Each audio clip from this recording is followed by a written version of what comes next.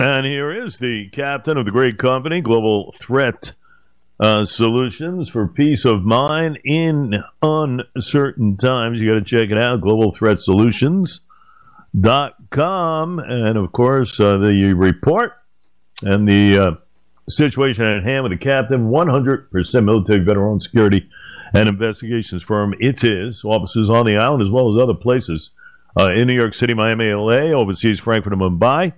And, of course, the Captain Kenneth Bombase, with over 21 years of law enforcement intelligence experience, serving as a military intelligence officer in the Middle East as well. The aforementioned Kenneth Bombase. Cap, how are you? Doing great, Jay. Thanks for having me on. Lots going on. Man, I'll tell you. I read something where we are at I think it's 46 attacks over 3 weeks. I might be off by 1 or 2 there. And I'm talking about the U.S. bases, Cap, in the Middle East. That is unbelievable. 46 attacks on our bases over there. That's really a startling number. It is, Jay. And what's startling about it is that it's not stopping. Every time you and I speak, there's more. There's a higher number. I think it was 40 yesterday. I mean, the problem is the response. You know, we've retaliated by striking a couple of warehouses that may have stored some proxy weapons. I mean, it's insufficient for what's been happening and the targeting of our U.S. assets overseas in the Middle East. I think we need to step up our game. If we're going to, I like the idea of hitting these proxies. We know where all of them are, Jay. We know where all of their assets and their forces are. Let's have a sustained attack. We should be following this on the news, with constant barrages targeting these sites. And then also, like I've been saying, let's target some direct Iranian assets, maybe some Navy ships, some of their military assets. And if they continue these attacks on U.S. forces, then let's go after the Republican Guard, even within their borders. Let's target where they train all these people, and let's target those forces themselves. I mean, everybody is so afraid to get Iran mad right now. Like, we don't want to bring them into the conflict. So we're going to just sit here and let our troops be targeted? You know, you have to make a decision. That's what leadership's about. Listen, you have to do it. You must do it. You just said a key word, sustained, Cap. Sustained. We only have retaliated one other time. That's it. We have 46 attacks in 21 days. I mean, when does Lloyd Austin wake up, the defense secretary? When does Joe Biden wake up? I mean, it's unbelievable. Yeah. It is unbelievable. And this guy should be in the Situation Room 24/7. I mean, one retaliatory attack? Come on. Yeah. And you're right. You got to send a message to Iran. We know that. They're the octopus here. Between Hezbollah, Hamas, the Houthis. I mean, it goes on and on and on. I mean, my goodness. I mean, how much more can you take of this stuff? It's really. I want to wake up and hear we targeted 30 locations overnight.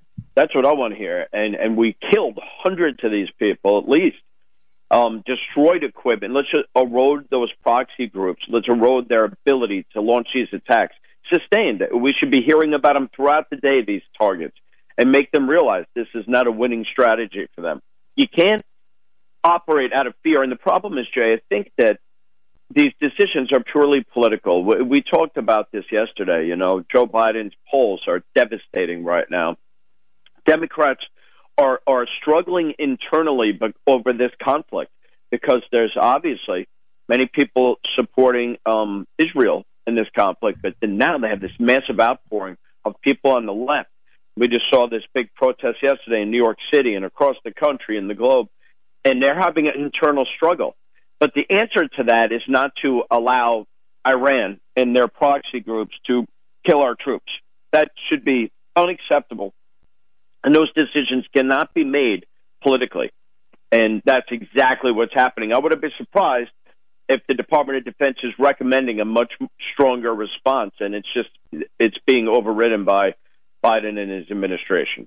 I still go back to the $6 billion in Iranian assets, the unfreezing of it, in return for those 5 American hostages, Cap. I mean, that has helped fund this attack. I don't care how you put it. That has absolutely funded this Hamas attack. without question.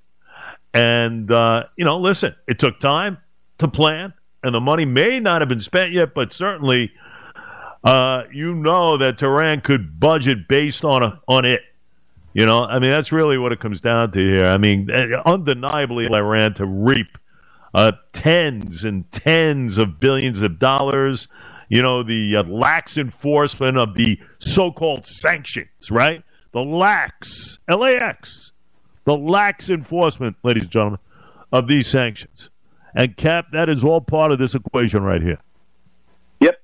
I've been saying so long, why are we not launching the same devastating sanctions against Iran that we are Russia? Russia, those are the greatest sanctions, they said, the mother of all sanctions. Why are we not? These people are actively attacking us. Russia's not. I'm not supporting what they're doing in any way. But, my God, these people are actively attacking U.S. troops. Why are we not devastating them with sanctions? They should be struggling economically right now. Why are we not trying to garner that support? And again, I think what's happening is we're having political decisions.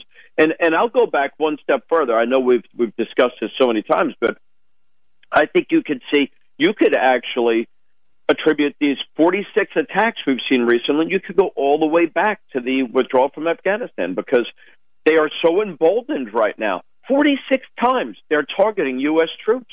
That's insane. And I don't think that would have happened if they thought that we had a stronger leader at the helm.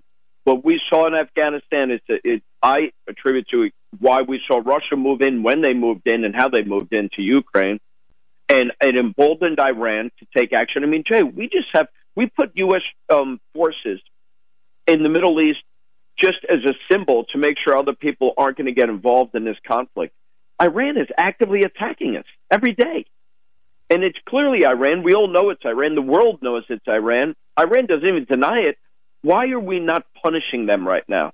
It's just, again, leadership matters, and we're seeing a failure of leadership right now. You've seen a failure for a long time. That's why nearly 60% of Americans don't approve of this guy's performance. They just don't. Low marks economy, foreign policy, you go on and on and on here. It's there for the taking. Listen, his numbers among young voters, too. Black voters, Latinos, very troubling right now. Very troubling.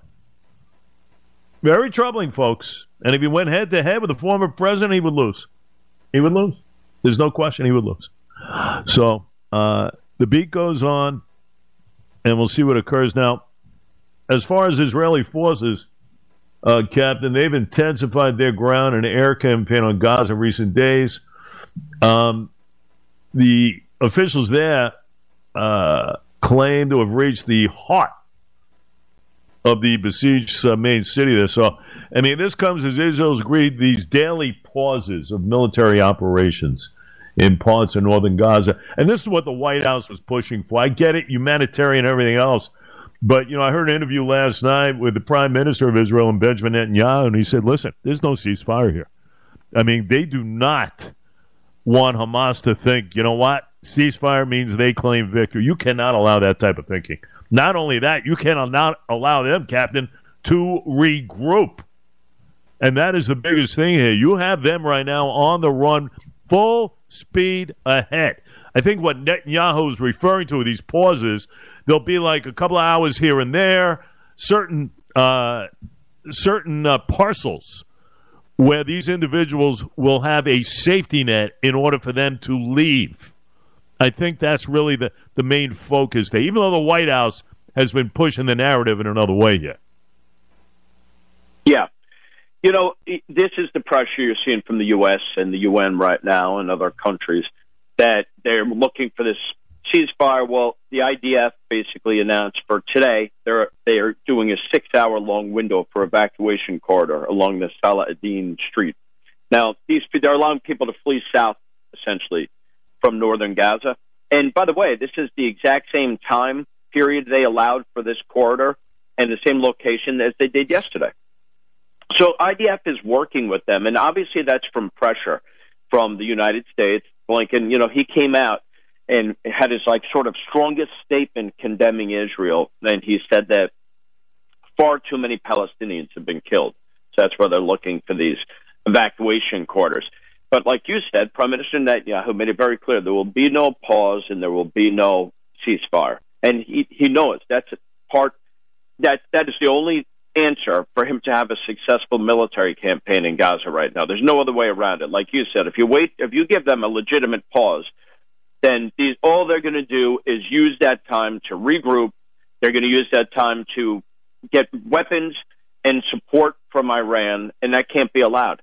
No matter how much pressure they get from the international community, that can never be allowed. Yep. According to the Israeli official, I think it was yesterday, you had about 80,000 people fleeing northern Gaza. 50,000 or so, think about that, folks.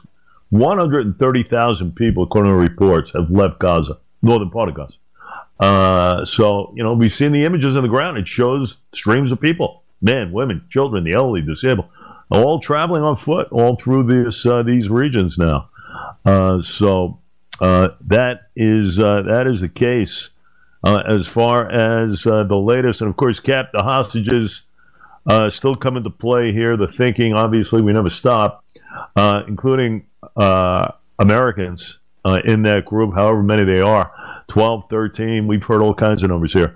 But certainly that is the aspect now. I'm just wondering, with your experience and everything else, do you feel, with a little over 4 weeks into this, that intelligence has picked up somewhat here? We know that somebody dropped the ball as far as what happened on October 7th, but do you feel there's some sort of intelligence that has let the powers that be know where these hostages might be now?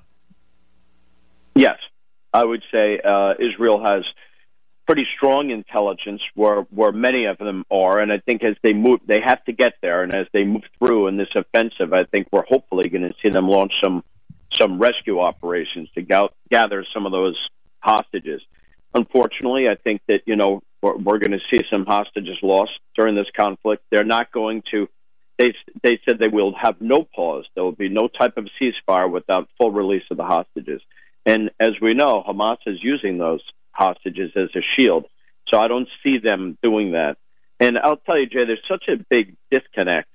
I saw some people being interviewed yesterday in New York City with a protest. And when they were asked about, do you think that Palestine or Hamas should be releasing these hostages, he said they're trying to. They're trying to. Like, how are they trying to release these hostages? I'll tell you, the disconnect in this country as far as reality of what's going on over here, it's astonishing. Yesterday, also, there was a notice. This diplomatic cable was obtained by CNN, and they said that our diplomats in the area are losing. The U.S. is losing Arab publics for a generation. And to me, my response to that is, lose the Arab publics. Did we ever have them? There's such a deep cultural and religious belief in that region that have put them at odds with so many countries in the West. We've seen this. We've seen this inherent conflict with the massive migrant movements in the UK and Germany and France. We've seen this with continued terror threats from that region. We've seen this clearly with the continued threats from Iran. There's no more stark difference than when you look at Afghanistan, a place where now the Taliban, women are not allowed to show their faces. They're not allowed to be educated. To be gay is a crime. And to sit here and blame Israel for defending themselves from this horrific attack and say that that's a reason we're losing Arab publics, I think it's completely unrealistic.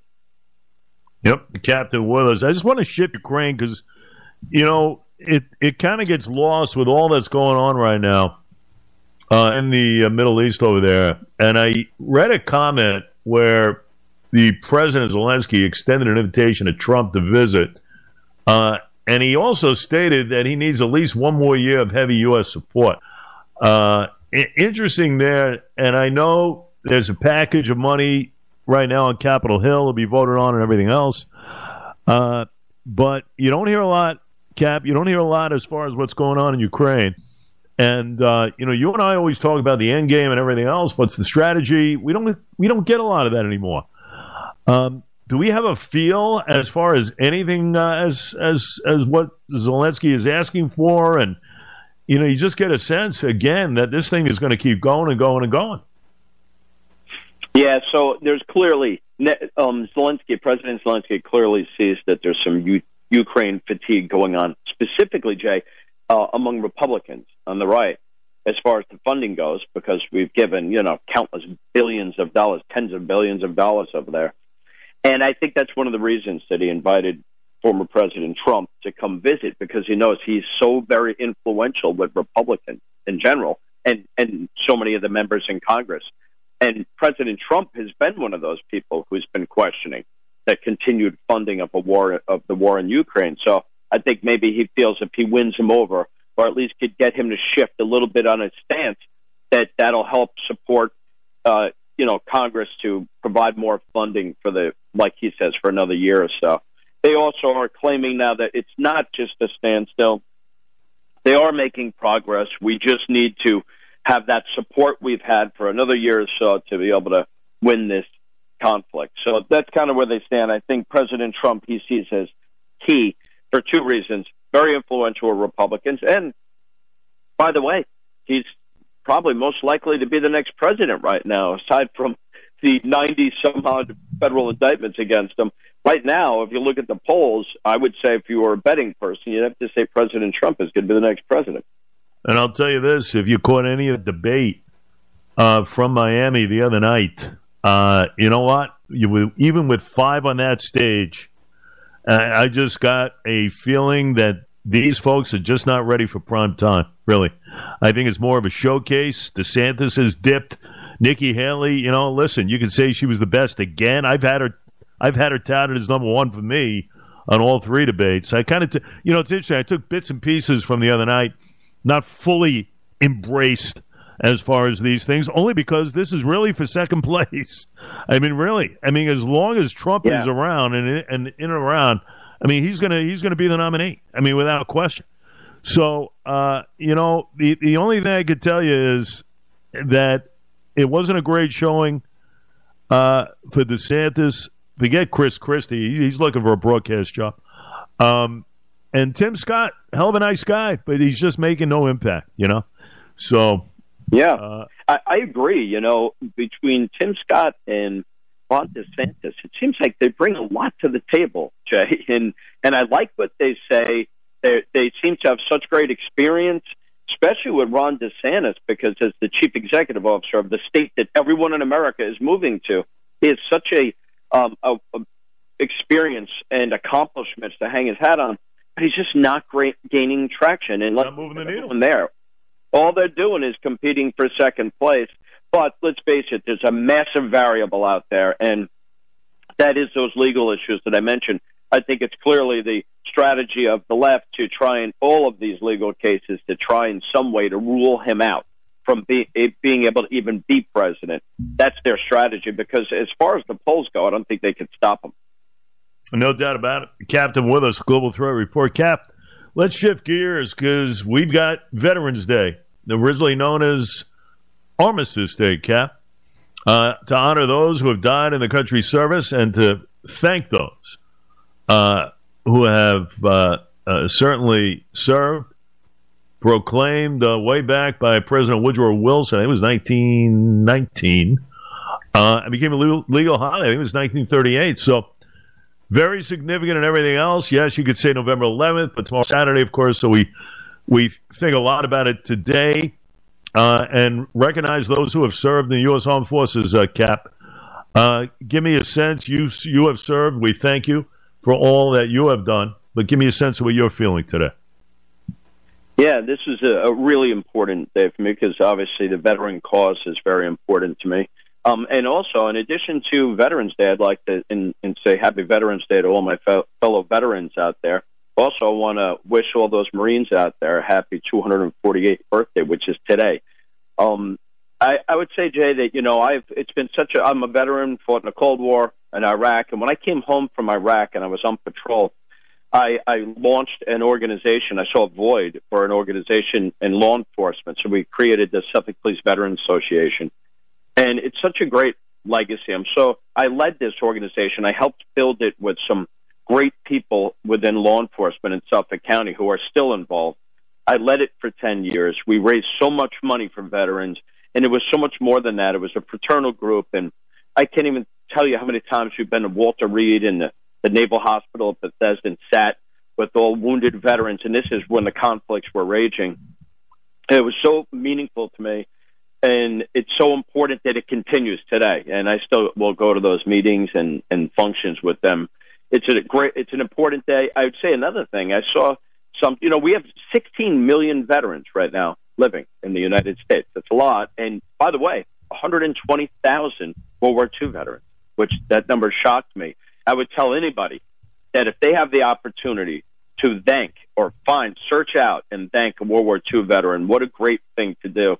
I always use the quote from Bill Clinton, who said, "These are the people that saved the world." And he's true. It's true. It's such an accurate statement. I would also say, Jay, in this day, I'd like to encourage young people to serve in the military because we're having these really bad recruiting challenges right now. And I will tell you, in my life, there's nothing that has prepared me and that I owe to my success more than my initial enlistment as an infantryman in the Army. And I would tell young people, it wasn't college, it wasn't graduate school, it was serving as an infantryman in the Army, and serving your country will be something that stays with you the rest of your life. Look, I'm 53. We're sitting here talking about it right now. So I hope that people really start to consider serving and continue this tradition. Today's a great day to think about it. No question. You bring up veterans as a report. The number of homeless military veterans, Cap, across the island is statewide actually plunged. I think it's since year 2010. There's been a lot of federal funding, a lot of initiatives. We got to do a lot more, though, I'll tell you that much. But, the amount of veterans without a home dropped. I think it was 83% over a 12-year period. And we know in Suffolk County, we're only behind New York City. New York City is like 144,000 or so. We have over 56,000. Nassau is about 38,000 or so. But we got to do a better job taking care of our veterans, I'll tell you that much. Well, and we will hopefully continue to do so. I'll tell you, that's another thing I'd like to mention. I just saw a story on this yesterday. Another great veterans organization, or an organization that supports veterans, is Tunnel to Towers. And I watched this story yesterday in Houston. I've never seen anything like this. They acquired and renovated a 161-room hotel in Houston, and it's beautiful. I saw them give a tour of it. They have common areas, and what they did is every single one of those rooms is given to a homeless veteran.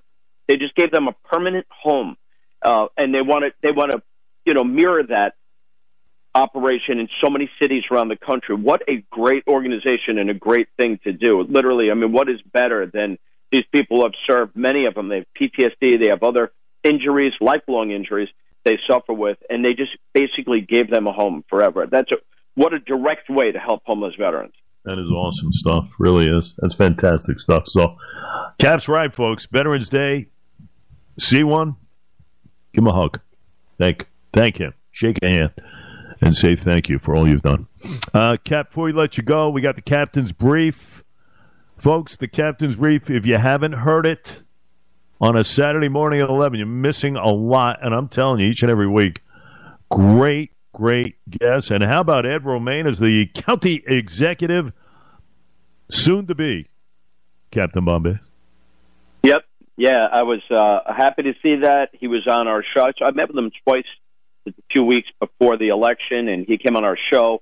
I think he is something that we're missing among politicians is he's a great manager, a great administrator, someone who's really not afraid to get in the weeds and do the hard work and actually not just come up with ideas and then have them fail, but come up with ideas and then see them through and manage those programs. He's been very effective.